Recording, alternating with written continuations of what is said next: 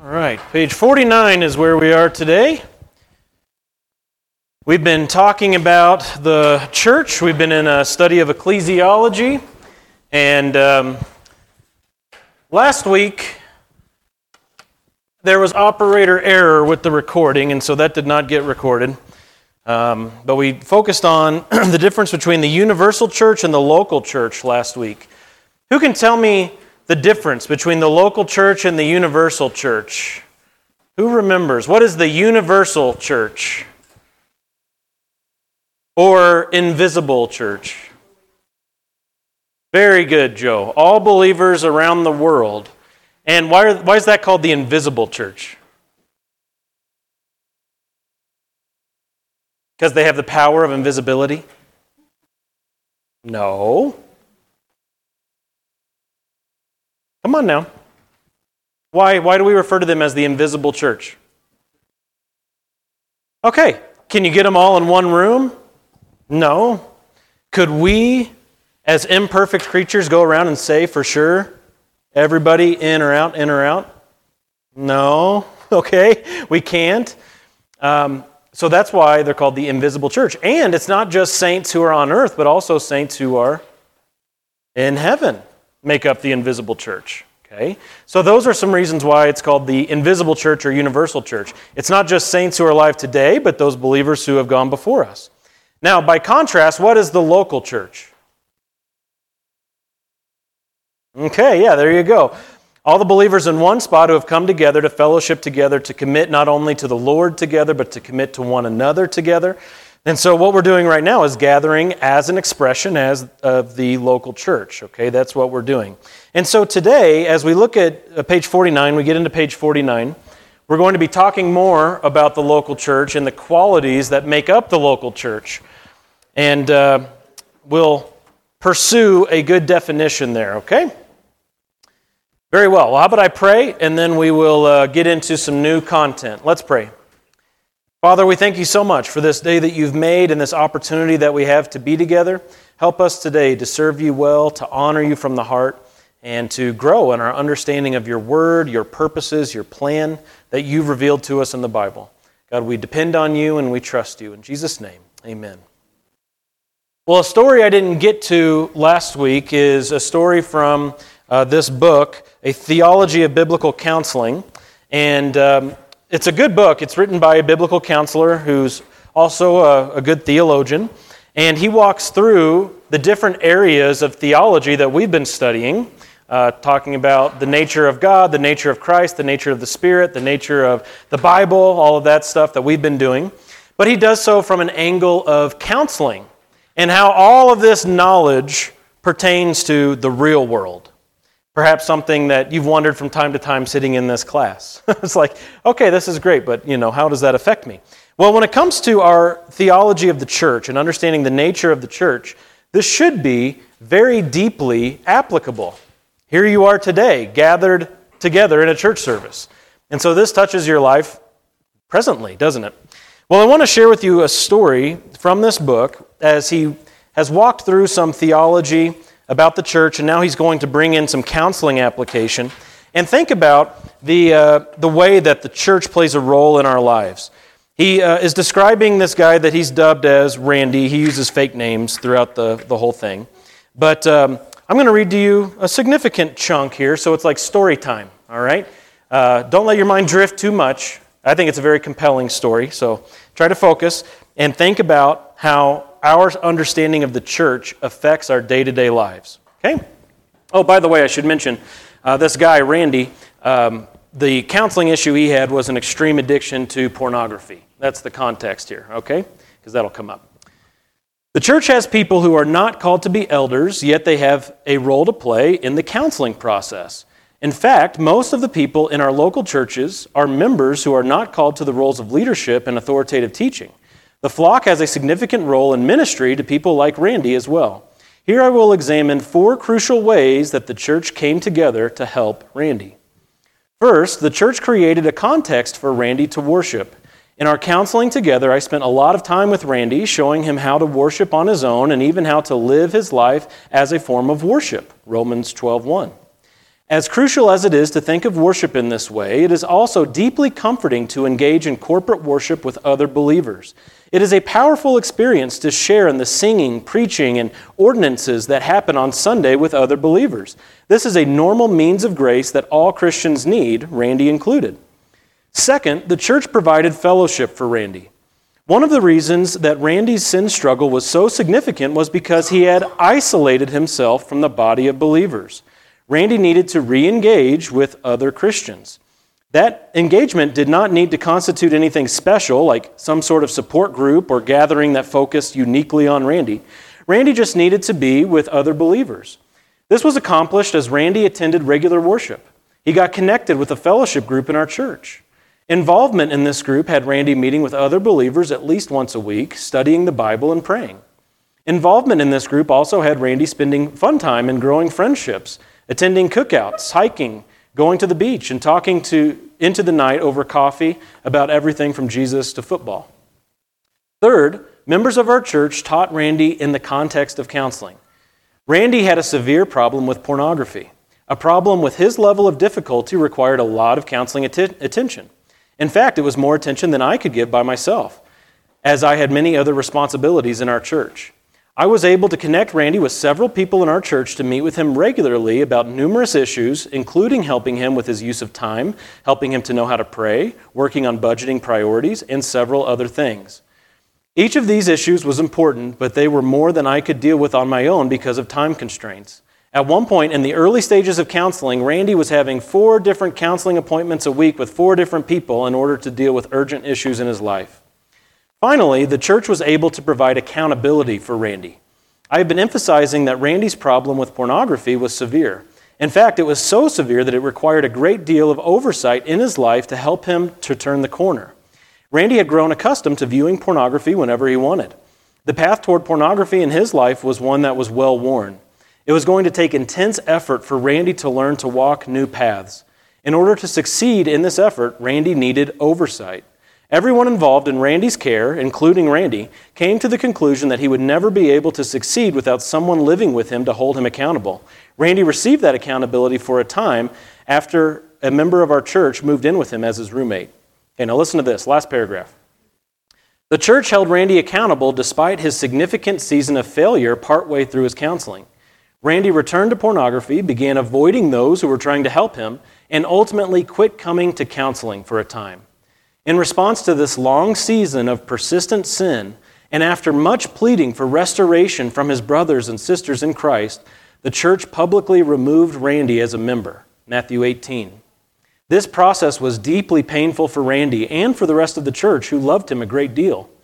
Randy now says that it was facing the consequences from people he knew loved him that caused him to understand how serious was his need for genuine repentance.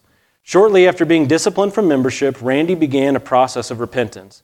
A little less than a year later, he was restored as a member with many happy tears. Randy is now a growing member of the church. He has the ministry of the church to thank for it. Okay. So, when it comes to the church and understanding the role of the church in our lives, that's pretty significant, isn't it? That's deeply significant that the church has that kind of role to play, especially whenever we are in persistent sin and we can't fight it on our own. How good are you at changing habits and things like that all on your own? Not very good, right? None of us is very good with that.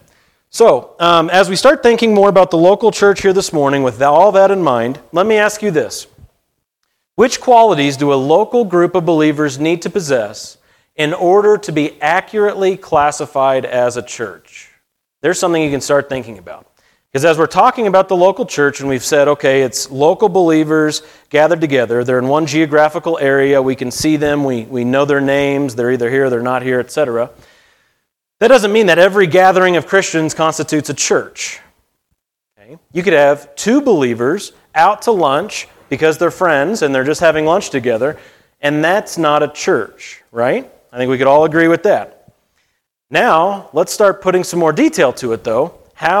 What do you need to have going on to be rightly considered a church? So let's look at some options. Here are 4 options, and then there will be a 5th after this. But one option is this. A church is a diverse society, emphasizing that they have one faith, They see that the sacraments given by the church are a means of holiness, and they are governed by the Pope. Is that what a true church is? Now, that's a definition that's out there, and you should probably know whose definition that is by reading that. Okay, that's one definition. Let's give another one. A local church is faithful people come together for preaching, for sacraments, and they are under the King or the Queen of England. No, that's the Anglican Church. All right. The church is the elect, those who are chosen by God for salvation, who come together for the preaching of God's word, to take the sacraments, to be under church government and receive discipline if necessary. That seems a little bit closer, right? The church is the elect coming together to worship God, to exercise love, and to obey the Great Commission. There's another definition. Well, here's where all those come from. You, of course, have the Roman Catholic definition and the Anglican definition. Then you have the Reformed view that John Calvin really led in defining there. And then John Frame, his systematic theology, that's how he defines it. Here's some more. Mark Dever wrote a book called 9 Marks of a Healthy Church, and he gave 9 qualities that a church has to have going on if they're at least going to be considered a healthy church. Mark number 1, they have expository preaching, which is verse by verse, chapter by chapter through the Bible. Number 2, biblical theology, what we're doing right now, talking about what the Bible has revealed about things. The gospel, they must get the gospel right. I know he wasn't like putting it third because it's like the third most important. I know he would say that's the most important, that's just the order, okay? Number 4, a biblical understanding of conversion, what it really means to be saved. A biblical understanding of evangelism. A biblical understanding of church membership. Biblical church discipline. Concern for discipleship and growth. And finally, biblical church leadership. So those are the 9 marks that he gives for what a healthy church is. So now you've seen some definitions here. What are you thinking? What qualities should a church have going on to be rightly labeled a church? Good. Yeah, fellowship is extremely important. And if you look at your sheet, you're going to have a lot of the answers. Okay? Yeah.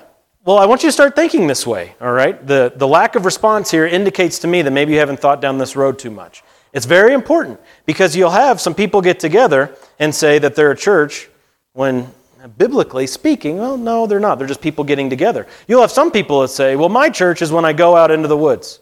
You heard people say this? I go camping on the weekend and that's my church.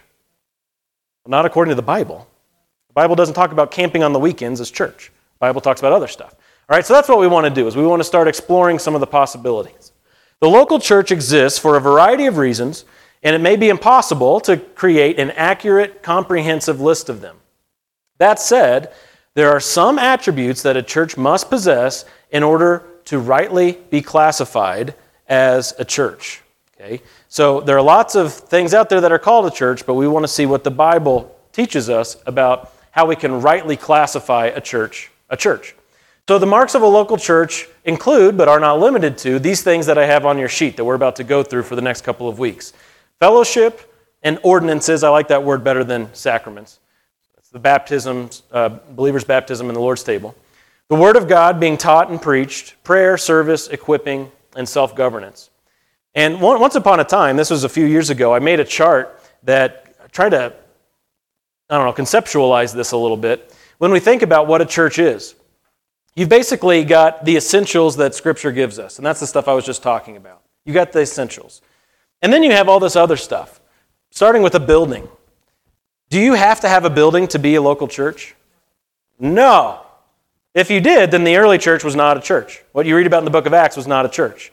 You don't have to have an address to be a church. Yet how many of us perhaps start there in our minds and think, well, what's a church? Well, it's a place you go on Sundays. It's a building. It's an address. It's got a parking lot, etc. Well, no, that's not exactly it. You think about all these other things. You got constitution and bylaws, a budget, insurance that you have to have for the building. Having a building makes things infinitely more complicated. It's very convenient. It's very complicated. Programs, a name. Can you be a church if you don't have a name? Yes, you can, right? We have in the book of Acts some names that were given to those early believers, like the Way, or they were called Christians. They were first called Christians in Antioch. But you don't have to have a name for your church. You don't have to be registered as a 501c3 to be a church. You don't have to be incorporated with the state. You don't have to advertise. You don't have to have special events, et cetera, et cetera. That's all kind of like a step beyond the bare minimum. But you can go even beyond that and think about the furniture that you got to have in the building, the Wi-Fi that you have to have, all the amenities, the coffee bar, and all of those things. To have a nursery, to have on and on and on and on it goes. To have a TV and PowerPoint and everything. You don't have to have all those things to be a church. So I want us to start getting this right in our brains, what the Bible says a church is and what we might think a church is. A church can have all of this stuff, but if a church doesn't have the essentials, it's not a church. And there's a church that can have the essentials and none of the rest, and they're still a church. All right, so that's really important to have that in your mind. Let's go to Acts chapter 2 now and see what that early church was like. Acts chapter 2, we looked at this passage last week, verses 42 to 47. Acts chapter 2, starting in verse 42. Who would read for us verses 42 to 47? Brandon, thank you. Okay, that's good. All right, so let's consider some things that are going on, especially in verse 42. You have this overview. They were doing 4 things. Ministry of the word, you see that going on. They committed themselves to the apostles' teaching. And what do? We commit ourselves to the apostles' teaching. We turn to the book of Acts, which was written by Luke. Okay, and Luke was following along with the apostles and recording what they were saying. He likely wrote his gospel based on the firsthand account from at least one of the disciples of Jesus. And so we commit ourselves to the apostles' teaching. When we turn to 1 Corinthians or 2 Corinthians, we're going to the apostle Paul and his teaching. Fellowship, of course, is there too. As Connie mentioned earlier, very, very important. There's fellowship as the heart of what's going on when they gather together. Communion, which is described here as the breaking of bread. There, of course, was a full meal they would have together, and in that meal, a part of that was communion or observance of the Lord's table. And then prayer is the 4th thing listed. These 4 things described in verse 42 are very good to pay attention to and say, those are essentials. You got to have those essentials going on if you're a local church. Now, there are some things that are unique to that early church. If you look at verse 43, the verse right after that, you have this concept here where everyone is feeling a sense of awe, and tied to it, maybe not exclusively because of this, but definitely part of the reason why they were feeling a sense of awe, was because there were many wonders and signs taking place through the apostles. Now, we don't have the apostles here today to work wonders and signs among us.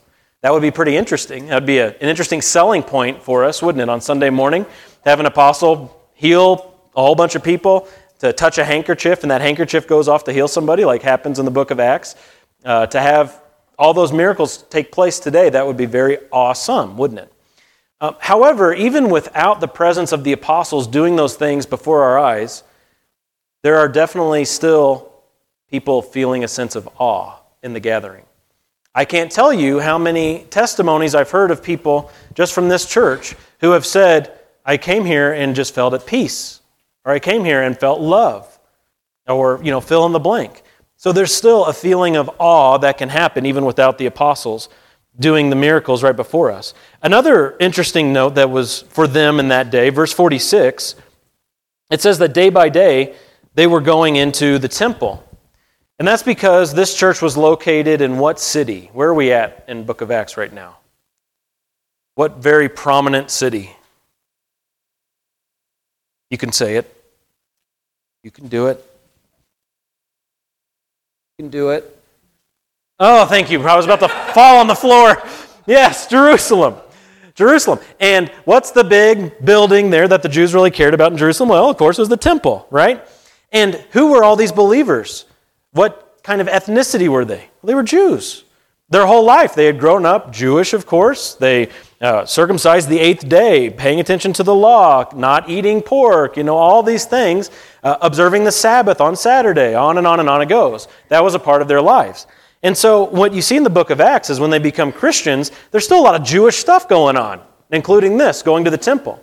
But as the gospel spreads and the Gentiles start getting saved, and that happens mostly in chapter 10 and following, so we're not there yet in the narrative, you see a lot of that Jewish stuff falling away.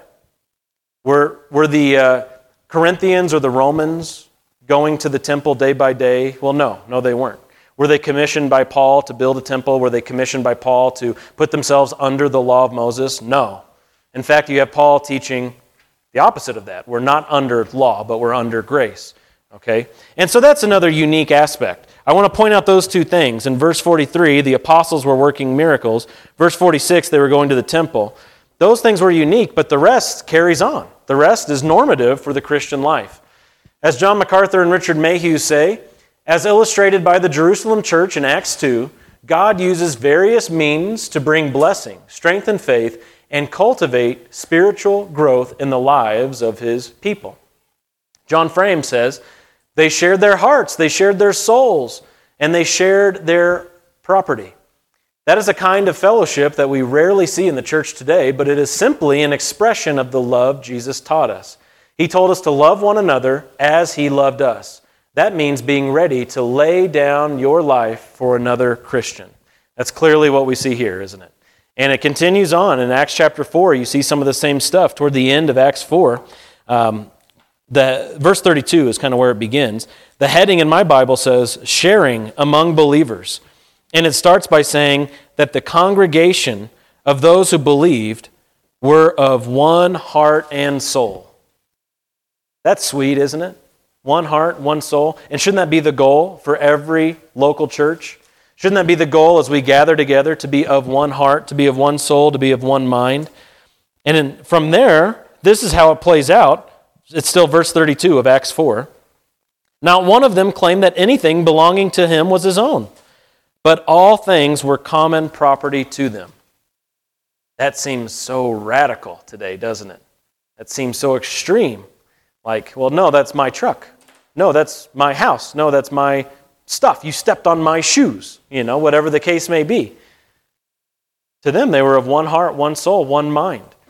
They didn't consider anything as their own, but it was common to all. And of course, at that time, there was a deep need for that, okay? Different than America today. But we can still be of one heart, one soul, and have all things in common and be willing to share and be willing to lay down our lives and all that stuff, can't we? Go. They have it where? Yeah, I don't know. I would have to look that up. Yeah, quite possibly. And of course, there are monasteries that exist and things of that nature where people go and they live up in the mountains and they forsake all their belongings and anything that they have there together is just common property. There's that kind of stuff that goes on. There are Christian movements that try to replicate Acts 2 and Acts 4 like to a T and say, let's all sell all of our stuff and go live in a commune together. I would advise against that, okay? But there are some who try to do that kind of thing. And so, I wouldn't be surprised if there are Jews who did it still today or whoever, because it can be common in certain religious circles to try to seek for a rigid replication of that. Mm-hmm. Other thoughts or questions on any of that? Doing okay? All right. Well, let's talk about fellowship, okay? That was one of the elements there that we saw in Acts 2, was fellowship. And what we're going to do is walk through those 7 marks of a genuine local church that I gave you, starting this week and perhaps ending next week. But today we're going to focus on fellowship. In the context of a church, fellowship, the Greek word is koinonia, is always in reference to God's people, the elect. In the context of church, fellowship is always in reference to God's people. And this is very important. I'll explain why here in just a moment. But the word for fellowship is koinonia, koin with a K. Does that sound familiar? Yeah, it's the room you're in right now, right? The coin with the K. That's where we got that. We're not just really bad at spelling. We got it from the Greek, koinonia. And again, in the Bible, it's always in reference to God's people. And this is a very, very important point. If the gathering of believers is a vital mark of the church, that means that a gathering of unregenerate people cannot rightly be considered a church, or be rightly considered a church, however we want to say that. So if you have a bunch of people together who reject the gospel of grace alone by faith alone, you have a group of people that reject that, and yet they get together, are they a true church? What if they call themselves Christians? Does that matter? If they still reject salvation by grace through faith, but they call themselves Christians, is that a church? Oh, okay. What if they have a cross outside of their building? Does that matter? What if they have programs for kids called like Christ Kids or something like that? That's really like, woo, we are all about Jesus. Or what if they put Jesus, some like replication of what he may have looked like? What if they put that on their logo? Does that matter? Oh, okay. Wow, you guys are harsh. No, you're right, Joe. Yeah, it would be blasphemy. That would actually be bearing the Lord's name in vain, wouldn't it? Putting God's name on something that he disapproves of. So you can have a lot of people out there who call themselves this or that or the other thing, but what we're concerned about is, what does the Bible say? Okay. What does Scripture teach? That's where all the authority is. So let's go to 2 Corinthians now. Turn forward in the New Testament, past Romans. If you're in the book of Acts, go past Romans, past 1 Corinthians. Right after 1 Corinthians is 2 Corinthians, chapter 6. And we're going to look at verses 11 through 18. Very, very important passage as it pertains to this subject of a fellowship of believers. 2 Corinthians chapter 6, 11 to 18. Who would read that for us? 11 to 18. Stanley, thank you. Well, idols. Though idiots might work, idols.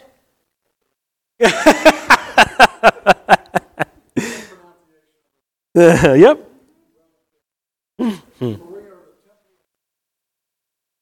And 18? Verse 18? That's okay. That's all right. Yeah, and then that last verse, I think, is critical, too, talking about our relationship to God. It's a family relationship. We are to be loyal to our Father as we are His sons and daughters. So this passage is used a lot to talk about being unequally yoked in our relationships. Christians are not to be unequally yoked with non-Christians in marriage, for example. That's a key place where this is applied. In premarital conversations before a couple gets married, it needs to be discussed, are you both Christians or are you both non-Christians? Because you're unequally yoked if one's a Christian and one's not a Christian. That won't work. It just will not work, okay? And there are lots of reasons for that I could walk through at some point. But the immediate context of this is not marriage, but the local church. The immediate context of 2 Corinthians 6 is the church. And notice what it says at the end of verse 15, the second half of verse 15. What has a believer in common with an unbeliever? And what did we just read about in the early church? They had all things in common. They were of one heart, of one soul. They had one mind. They shared all things. They had all things in common. And the question that Paul here is raising is, what does a believer have in common with an unbeliever? And that's a vital question to ask. What kind of separation is the Holy Spirit advocating here? Think of specifically verse 17 as this Old Testament passage is applied to the church. Come out from their midst and be separate, says the Lord. Do not touch what is unclean, and I will welcome you. What is the application for us today based on Paul's instruction here in this passage? Does he mean shun all non-Christians? No. We're supposed to have gospel conversations with them and show them the love of Christ, right? So you can't do that if you shun them. So what's he talking about? Okay, so there are those relationship aspects that we need to deeply consider. Yeah, what are our values? What's our value alignment? Yeah, good. What else? Was Corinth known as a strong Christian city? What kind of city were they? Yeah, party city, right. They were pagans, weren't they? And they were very religious because they had lots of temples. And they had temples to their idols. That's what we were reading about there in verse 16. What agreement has the temple of God with idols? All right. So were the Corinthians supposed to just keep doing what they had been doing before they were Christians and going to religious services and worshiping idols with the other pagans? Okay. So yeah, it's in our personal relationships with all kinds of things in life, but in particular, our religious affiliations and the things that we engage in the name of worship. We are not to go be joined with idols. And as a cross-reference, let's go back to 1 Corinthians, so the book right before this. 1 Corinthians chapter 10. This is a really helpful verse to think about. We'll start in verse 17, but verse 20 is really what I want us to focus on.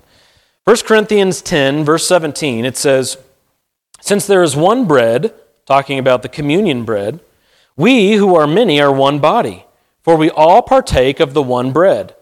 Look at the nation of Israel. Are not those who eat the sacrifices sharers in the altar? What do I mean then? That a thing sacrificed to idols is anything, or that an idol is anything? No, but I say that the things which the Gentiles sacrifice, they sacrifice to demons and not to God. And I do not want you to become sharers in demons. You cannot drink the cup of the Lord and the cup of demons. You cannot partake of the table of the Lord and the table of demons." So consider Paul's vision of this. This is the same city, same church, same context here. He's saying when you go and you engage in a pagan ritual and they are having their sacrifices to their idols or they're doing whatever they're doing in the name of religious service in the name of an idol, well, the idol isn't really anything. You know, they carve a little wooden thing and they put him on the table and he can't do anything. He's got a nose, but he can't smell. He's got a mouth, but he can't speak. He's got ears, but he can't hear. That's Psalm 115. He's nothing. But there's some sort of power still in the room, and that power is demonic. That's what Paul's saying. There's demon power in the room. And the idol isn't anything, but that idol is a representation of the demons that are at work. And the apostle says, I don't want you to become sharers in demons. And it's that same kind of thinking that's driving what he's saying in 2 Corinthians 6 when he's saying, what do we have in common there? What is there in common between the table of the Lord and the table of demons? What is the temple of the living God in common with idols, the temple of idols? Come out from their midst and be separate. So the fellowship of a local church is to be as pure as possible. Not that we check everyone at the door. You know this. You guys have all been attending here sometime. We don't check you at the door and say, tell me this, and before you can come in. That's not what we're talking about. But what we're saying is we're going to be on guard for any kind of false teaching. We're going to be on guard for any kind of influence that would take us away from the Bible. We're going to advise the people of this church not to go out and be sharers in demons. Okay, we're going to be cautious about all of those things. And there are a couple passages, a couple more that you can cross-reference. You just jot those down and consider those passages as well. The Deuteronomy 22:10 verse is the law of Moses saying, "Do not yoke an ox and a donkey together." And that's the idea of being unequally yoked. Okay, an ox and a donkey don't exactly do well when they try to be a team, and it's the same with believers and unbelievers. And 1 Corinthians 5 is another helpful cross-reference. So with all that in mind, let me ask you this and see what you're thinking. In what ways do some churches today compromise on this issue when it comes to caring about the purity or the rightness of the fellowship? What are some ways that churches might compromise on this? Yeah. Okay. What about Christmas? Okay. So perhaps a focus that leaves Jesus out of it, right? which is quite ironic since it's Christmas, right? Now, there are decorations that you can have. We have decorations in our building when it comes to Christmas time and all that stuff. But I remember a few years ago, and I think maybe I've shared this with you before, Melissa and I were watching a promo video for a big church's Christmas celebration. They were doing like 6 services that weekend, Saturday and Sunday, and they had stuff for kids and everything else. And this promo video was like a minute or a little more. And they, of course, have Santa Claus. Come get your picture taken with Santa Claus. And the Grinch will be there, and Elsa from Frozen will be there. And they were showing their Christmas tree enchanted forest thing that you go through, and da-da-da-da-da. Not one mention of Jesus. We were watching that and just thinking, what? What are we celebrating? What are we doing? I mean, I wasn't able to go, so benefit of the doubt, whatever. I just know what they were advertising. And they weren't advertising Jesus. And you know what? They got him. That's kind of what happens, okay? And there are a reason why sometimes the most biblically faithful churches struggle to grow. There's a reason why. Because there's a world of entertainment out there. There's a world of all kinds of stuff. There's a world of compromise out there. And certain fellowships that aren't willing to compromise tend to run into growth struggles from time to time. John MacArthur in his New Testament commentary says, believers and unbelievers are 2 different breeds and cannot work together in the spiritual realm. To infiltrate churches under the guise of tolerance and cooperation is one of Satan's most cunning ploys. He does not want to fight the church as much as join it. When he comes against the church, it grows stronger. When he joins with the church, it grows weaker. And so, though the numbers might be inflated, how's their stance for the gospel? How's their fight against sin? How's their honoring of God? All of that gets weaker and weaker and weaker. Okay? When Satan comes against the church, we get stronger. And that doesn't necessarily mean numbers. That doesn't mean budget. What does that mean? Your faith gets stronger. Our fellowship gets stronger because we sense our need for one another. Your prayer life gets stronger because there are some demons that can only be driven out by prayer and fasting, Jesus says. So when you come against those kinds of things, the things that matter, you get stronger in. And so this compromise issue is very, very important. Understanding the principle of fellowship instructs your thinking as it pertains to the seeker-sensitive movement. That's the blank that you have on your sheet, the seeker-sensitive movement. Though it's not really called that anymore. That was the term it was given a number of years ago, which was the idea that churches should be seeker-sensitive, seeker-friendly, those who are not Christians but are on, a religious journey, those who are wanting to, explore and taste and dabble in all that stuff. Churches should be designed for them. Now, the problem with that, I don't have, problem with that completely. There should be room and space for all that. But the problem with that is that the Bible doesn't talk about the church that way. The Bible talks about the church as being not only for believers, but made up of believers. What is the church if you take out the believers? Nothing. There is no church. Okay? And so the church, as the Bible describes it, is made of believers and it's for believers. Now, of course, you'll have people who come in who are questioning, who are exploring. They're on a journey, whatever the terminology there wants to be. And we should love on them and care for them and seek to answer their questions and be patient with them and show them the love of the Lord and all of that. But what do we design our church services for? Not for those people, but for believers, for the building up of the saints. That's what Scripture tells us. Okay? If fellowship isn't understood as the gathering of God's people only, then unbelievers can be considered body members. And what happens when you start having unbelievers in church membership? Tell me, what are some things that could happen? Yeah. If we really understand this, that believers and unbelievers, it's an unequal yoke. If we say, no, we can be equally yoked and there can be membership between believers and unbelievers, let's put them on a board, let's put them on a committee, let's give them positions of leadership. How's that going to turn out? That's it. It won't work. It cannot work. Okay? It just simply cannot work. Again, that doesn't mean we seek to kick anybody out. We're talking about membership of a church recognizing who is a believer and who is not as far as their profession goes and what constitutes true biblical fellowship. This issue is revealed in how churches structure their services. If the church is for unbelievers, we should be as pragmatic as possible to get all in. And that's what you see with like the churches that do the come see the Disney characters for Christmas stuff. Okay? They're going to be as pragmatic as possible to get unbelievers in, because in their mind, that's what church is for. If we don't think that way, how are we going to structure our Christmas service? What's our Christmas Eve service going to be like? All those kinds of things. It's going to look very different, isn't it? If we make a promo video, it's not going to include the Grinch. Okay?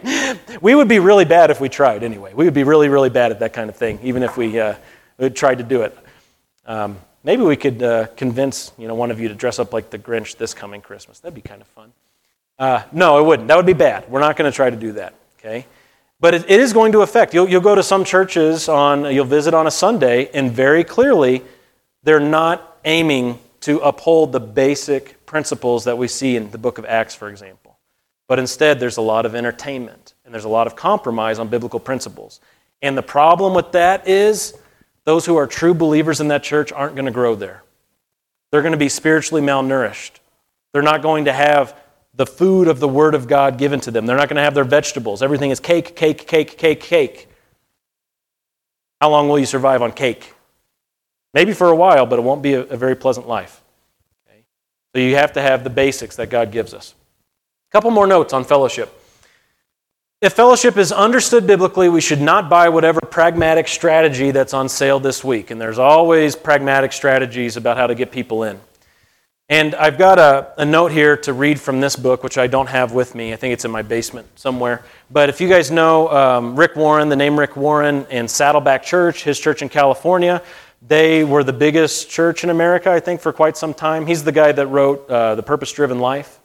And so he wrote a book called Purpose-Driven Church, which was about how their church started and how a church should be focused on going about their business. And there's some good stuff in there. And I think in Rick Warren's ministry and history, there have been good things. Definitely now, the bad things have overshadowed the good things.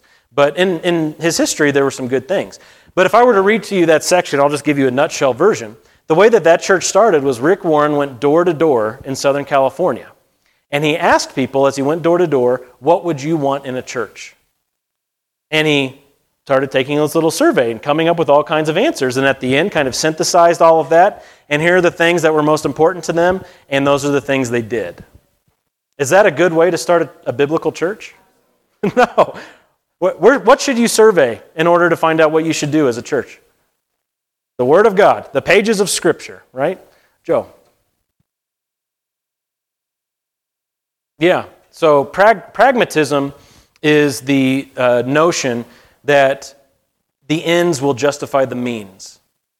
So pragmatic thinking is, don't really get caught up on is it fundamentally right or wrong, but let's just focus on what works. What works. So if the ends justify the means, if the ends is getting people in the building, which, some people uphold as like the number one goal for all churches, then use whatever means possible because the ends justify the means. And there are all kinds of strategies that are sold out there about how you can do that in today's age. And we're just not going to buy everything. There's stuff we can learn always. And there are ways that we can reach our particular culture that will be different, and we should consider those things. But fundamentally, we're going to focus on what's on our sheet here as the Bible describes the qualities of a local church. Good question. Any other thoughts or questions on any of this? Okay. All right, well, let's, I'm not done talking about fellowship. Within the context of biblical fellowship, genuine worship takes place. This is not only song time, but prayer, discipleship, counseling, giving, discipline, preaching, etc. Biblical local church fellowship is the soil God places us in to grow. Just absolutely true. Rex, how mature of a Christian would you be if when you made your profession of faith in 2006, your church was just you camping on the weekends out in the woods? How mature would you be today? Yeah, that's it. I mean, you wouldn't even consider other people. If you're not around other people, you're not considering them. And you're not being selfless. And what's the heart of Christ-like love? Selflessness. Right? And consider how blessed our church is by Rex and Ellie. how faithful they are and how selfless they are. And any of God's people can serve in those ways. Any of God's people can do that. It just depends on where your priorities are and if you're paying attention to Scripture or not. That's the watershed. Okay, well, let's start talking about ordinances. Maybe finish it. I did not review this part this morning. I thought we were going to be done by now. So I'm going to be surprised along with you with my PowerPoint. I made this a year or more ago, more than a year ago. All right, there are two ordinances that the Lord set up during his earthly ministry that Christians should observe. Two ordinances. The Lord's table, communion, and believers' baptism are facilitated through the local church. Baptism happens once post-salvation, and communion is continual through life. Okay, and today we will be participating in one of those, believers' baptism, which will take place today after the service for a couple of people, which will be great. The Lord's table, communion, that's something that we do right now once a month.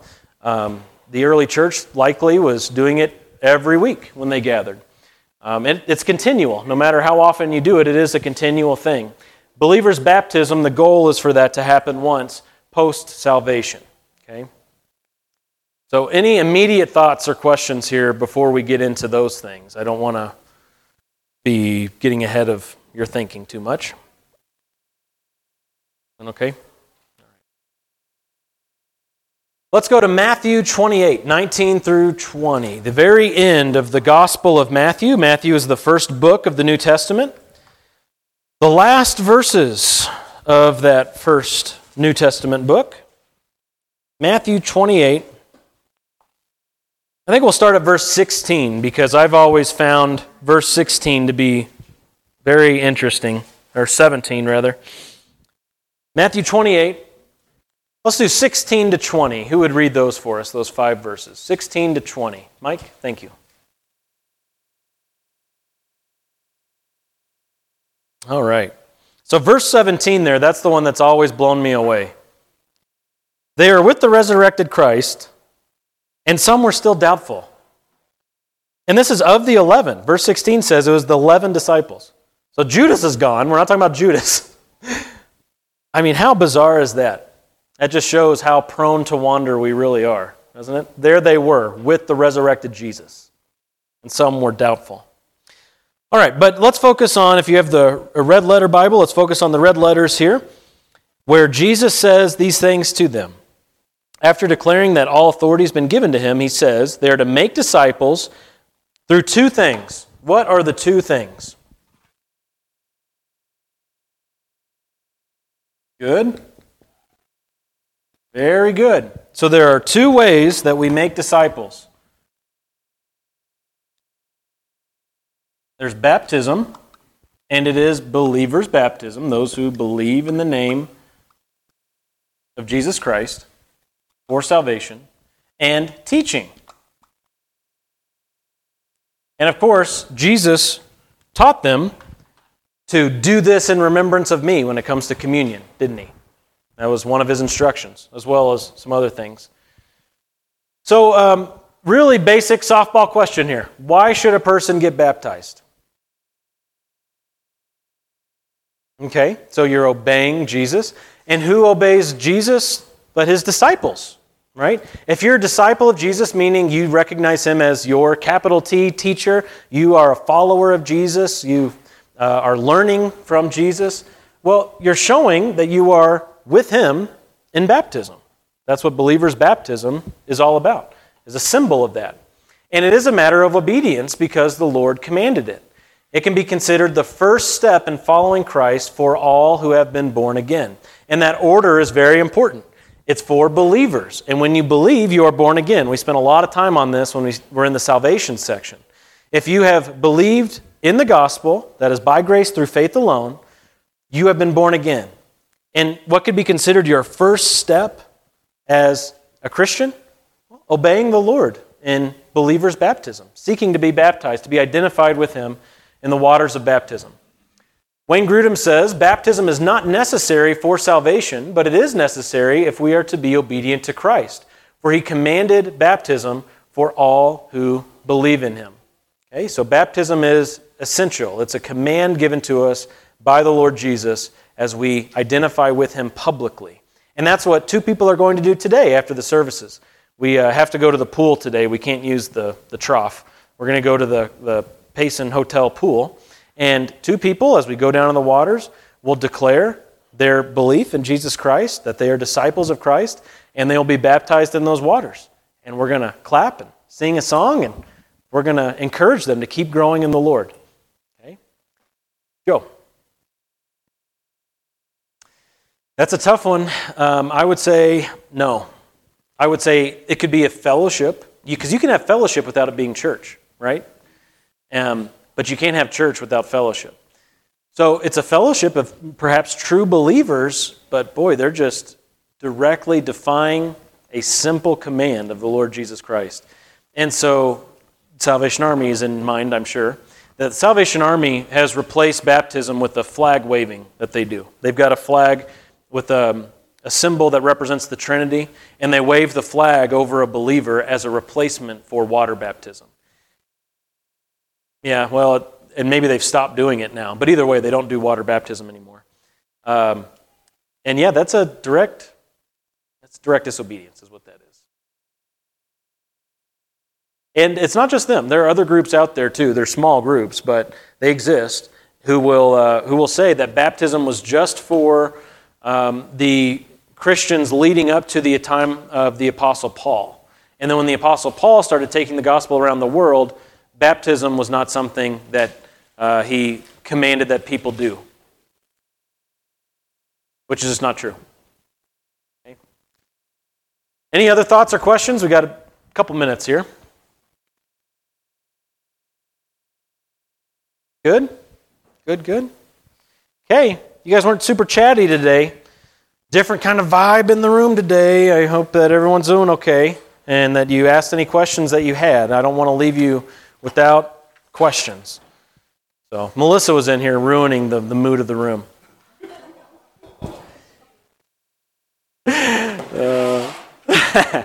Back there, so disruptive. Okay.